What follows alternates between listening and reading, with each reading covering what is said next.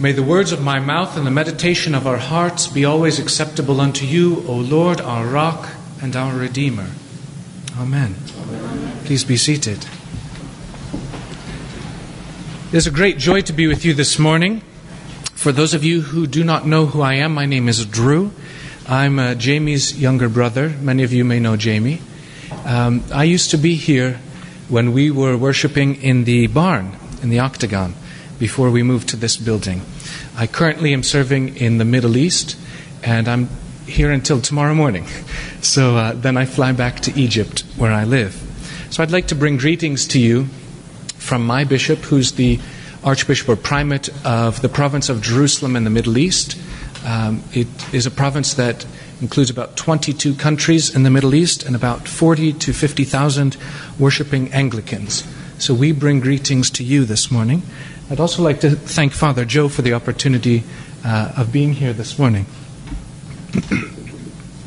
Many of you may remember in last week's readings from the first book of Samuel, we have a story of how David was chosen. Do any of you recall that from last week? A few of us. So David is chosen from among his brothers, and he's lifted up to lead the whole nation. And the Gospel of Mark, last week's Gospel reading, talked about the different parables. A parable about a mustard seed and how it grows into a simple tree. It's not like a mighty oak tree. It's not a small, simple brush, but a simple tree. And that's what the kingdom of God is like. It's nothing mighty in many ways. It's a simple thing, but it is mighty nonetheless. Now, in this morning's reading, we follow up from those two passages. In 1 Samuel, David goes out and he's getting ready to fight the giant Goliath. He goes out with confidence in God's help. He goes out understanding, trusting in God, that God at all times is good and is always near at hand. David believes that he is never facing something alone. And his courage then seems rooted not in his own physical strength or prowess or his own ability, but it's rooted in who God is and the strength of God. Faith. David had faith. If David was to beat the giant Goliath, it wouldn't have been in David's own strength. It was because God was with him. If David is a hero, it is because God made him a hero. Even when he describes, he tells Saul that he's killed many lions and bears and other animals, which is impressive for a young boy. But he gives credit to God even in those things. He said, "The Lord saved me from the lion and from the bear, and he will save me from the hand of this Philistine." David had confidence that it was God's will for him personally and for the nation, because he is a member of the family of God. Yet David is in stark contrast this morning to the passage we read from our gospel. The disciples are in the boat with Jesus in the midst of a storm, facing a similar giant in many ways. And even though they were seasoned fishermen, they were very afraid. Now, I think there's an important factor here, is that this story that we read from the Gospel of Mark, the story of Jesus and the disciples out on the boat, is also told in the Gospel of Matthew and in the Gospel of Luke. In all three stories, Jesus is with the disciples in a boat, and a storm comes, and Jesus has fallen asleep. Terrified, the disciples wake him, and he calms the storm by calling out across the watery chaos to quiet the wind. This story is important for us this morning, because in spite of the powerful things that they've already seen Jesus do, this is Mark chapter 4. The disciples have been with Jesus for quite a time already. They've seen Jesus heal. They've seen Jesus do other miracles. But they didn't have a lot of faith. They were certain that they were headed for destruction. They said to Jesus, "Don't you care that we're perishing?" It's slightly ambiguous. It may indicate that they have a lack of confidence that Jesus could act, But it may also mean that they wondered if Jesus would act in the midst of this crisis. Not only could he do it, but would he do it? Don't you care? They ask. Instead of trusting in Jesus, they feared a great fear. They feared what was around them, the circumstances around them. Meanwhile, Jesus is asleep. I don't know if you can imagine this, a storm and the waves coming up and boats at that time. The sides of the boats were not very tall. These aren't massive ships that we have like today. The water was coming into the ship, and Jesus is asleep. I think it's interesting to note even that they say Jesus is asleep on a pillow. Jesus is calm. Jesus is asleep in the midst of this storm. It didn't bother Jesus. The storm is a great threat to the disciples. But Jesus rebukes the sea into submission. We also might recall a similar story in the Bible about a storm. A storm in the life of Jonah, the prophet, who similarly sleeps through a violent storm all around him and is awakened by the panic of the sailors, of the crewmen. In fact, Mark is writing for a first century community who saw Jonah as a symbol for Jesus' death and burial and resurrection. We recall that Jonah was in the belly of the whale or the great fish for 3 days. Mark is writing and addressing a community that felt like they too were amidst great storms, facing persecution, feeling small and powerless, that the waves are coming up and crashing against them. So the gospel writer, Mark, writes this to strengthen our faith, that we may trust, like the early church and the church today, in God's goodness at work beneath the surface of every storm and beneath the surface of every trial. Now, it would be easy to say, to reduce these readings to the assurance that nothing bad will ever happen to us. Right? Wouldn't it be nice? Nothing bad would ever happen to us. But we know that's not true. We are to expect to face storms. Being Jesus' disciple didn't protect them from the storms. Why will it protect us? Christians live in a context where there are not only external but internal storms against us. And Paul, we read from 2 Corinthians, experienced many storms, and he had been beaten and shipwrecked. Storms are part of life. But the disciples, when they cried out, they knew who to cry out to. And they knew that if they cried out, Jesus would answer. They didn't know how Jesus would answer, but they knew that Jesus would answer. During our storms, we're often afraid. We, like the disciples, say, "We are perishing. Jesus, do something." And Jesus says that our fear can be indicative of a lack of faith. And we need to grow in our faith, like the parable that immediately precedes the story, the parable of what the kingdom of God is like, and it's like a mustard seed and how it grows. We need to have faith in the midst of the storms. And we need to know the Word of God to prepare us for these storms. We need to know the Word of God to learn how to pray. We need to know the Word of God to understand that our kingdom and the treasures that we store up are not here on earth, but are in heaven. Now, the disciples were afraid. I think we would have been too. I don't know if any of you are sailors. I've gone out on a few boats in my lifetime. Nothing massive, but I've enjoyed being out on the water. And there is a certain fear. You don't know what to expect. There could be a storm that just comes in and you were not expecting it. Something could go wrong on the boat. We have personal experience. Things go wrong on boats. And the disciples were afraid. but they realized that someone traveling with them had power. Who could that be? What might Jesus then require of them if he performs this miracle? How could they even survive being in the presence of God? For the disciples, fear was as much a part of the experience after Jesus calmed the storm as before he did. They didn't know who Jesus was. Jesus was still revealing himself to them. And they wondered, even this man can calm storms?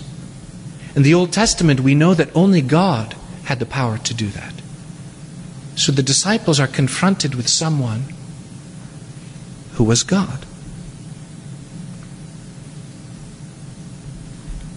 Now, we might want to make this passage a consoling story of what we hold on to when we are tossed about in the storms of life. And it's important to have that in mind, yes. But there's a big and important question we have to ask ourselves. Not only is this story in the four Gospels, but there's something so vital in this story that the Gospel would not be complete without it. When we read the story, we remember that Jesus says, "Peace, do not be afraid, peace and be still." Peace, be still. Jesus doesn't come into our lives to overwhelm us by his presence or by his power. We recall in the Old Testament when the glory of God filled the temple, and the doorposts would shake, and there was great smoke and a fire or a cloud. Jesus came not to draw us to fear, but to take our fear away. I think that's one of the major points. If you don't remember anything else that I say today, Jesus came not to bring fear, but to take fear out of our lives. And the disciples were perplexed because how could someone so powerful that could control the sea and the storms walk on earth, be their master, be with them through all circumstances? We know fear in our own lives. We've seen illness. We've seen suffering and death. We've seen emotional suffering from loss and loneliness. We all share anxiety of what is to come. People in Egypt particularly share anxiety at this moment as they've elected a new president, but the military continue to step in and wield different power. And we don't know what's going to happen in the days to come. But we don't have to be afraid. We know that Jesus is with us. Jesus will never leave us or forsake us. We know that Jesus is with us amidst any circumstance and amidst any storm in our lives. There are storms in our church. There are storms in our denomination. There are storms in the lives of, I would guarantee, every single person in this room. There's something that is shaking us. There's something that is coming against us. But we need not be afraid, because the Master is with us. Peace. Do not be afraid. These are the same words that the angels would speak to the shepherds. The same words that were spoken at the tomb, the empty tomb, when it was discovered. Do not be afraid. Now, one thing that we have not addressed so far this morning is the journey itself. Jesus had been teaching for a while in a familiar place and in somewhat safe territory among his own people. But he doesn't go home for a good night's rest.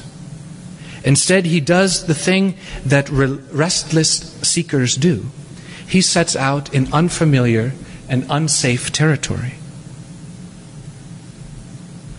Jesus went across into Gentile territory. And many of us may miss the significance of this, but Jesus was taking, in many ways, another step of faith. Jesus was walking out and bringing this same peace, the same confidence, not only to the Jewish people, but to other peoples, so that all nations could find the same kind of peace and the same kind of strength that Jesus' disciples had. Now, there's a lot for us to consider in these passages this morning, including how the reality of God's presence and love is with us in every circumstance. We also need to consider God's power and His majesty. Surely the storm and Goliath were far less fearsome than the experience that many of us have. But we have faith. We have faith.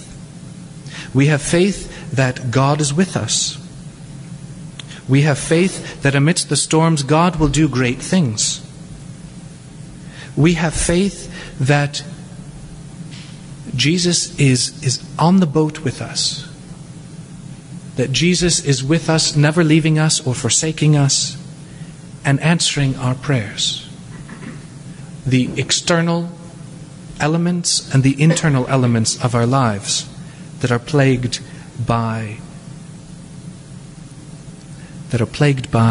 disaster or war, that are plagued by hurt or fear. Jesus is with us. Now my question then to you, we can't just live in the comfort of Jesus being with us. It's a great comfort, but we have to do something about it. Jesus is with us in every context and circumstance, and He takes our fear away.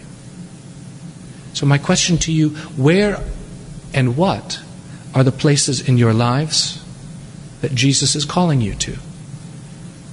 What are the places in your lives that you have previously been afraid to go to? Where are the places in your community that you've been afraid to travel? Where are the places in your heart that you've been afraid to let Jesus enter?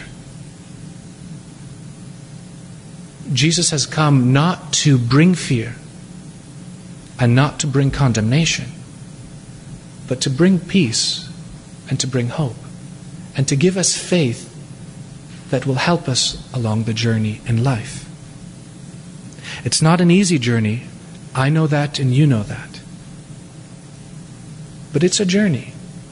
It's a journey that we all have to make, and a journey that can be marvelous when we realize the presence of God with us, and when we can encourage other people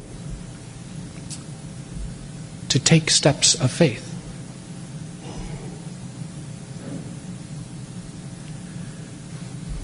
Let's look at one other passage this morning.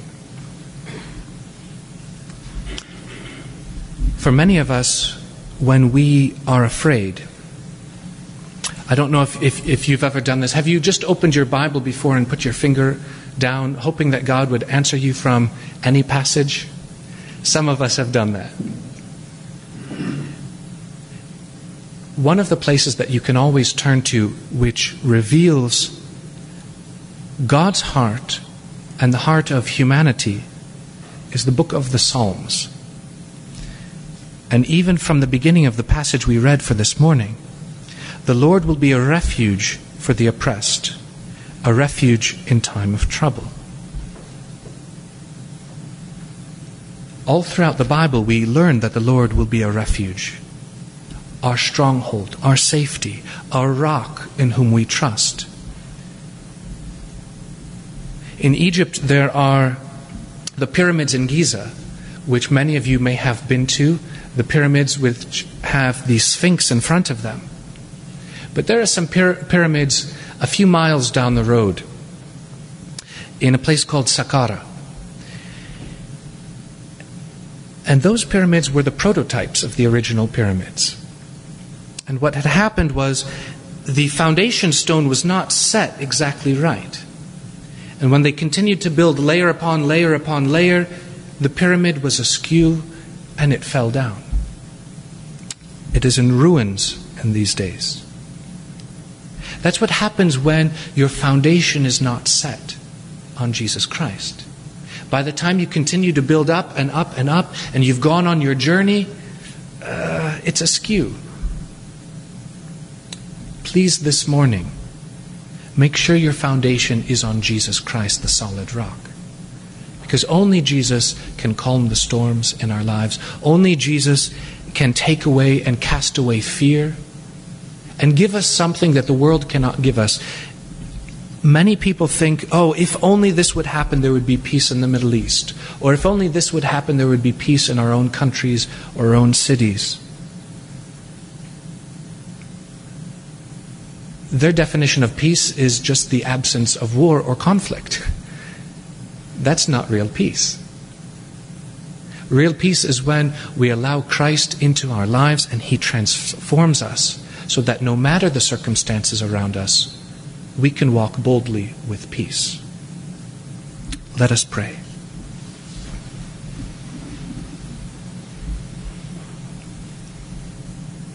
Heavenly Father, we thank You for Your word to us, how You raised up David, a simple shepherd boy. You used him to kill a mighty giant and the enemy of Your people. We thank You that You showed us how You can calm the storms and how You can be a source of great faith and comfort to us, the source of all peace. Lord, I pray that if I have said anything that is not of You this morning, that You take it away from our eyes and our ears and our hearts and our minds. And I pray that only Your words remain, Your words which are true, Your words which are words of life, Your words which are the way and the truth and the life. Lord, I pray that You would be with us today as we've shared the word and as we break bread together, as You live in our hearts and in our minds and in our bodies and in our very lives, and as we live in Your body. Cast away fear from our hearts and our minds. And I pray that You would leave peace and confidence and faith. I ask this in the name of the Father and of the Son and of the Holy Spirit. Amen. Amen.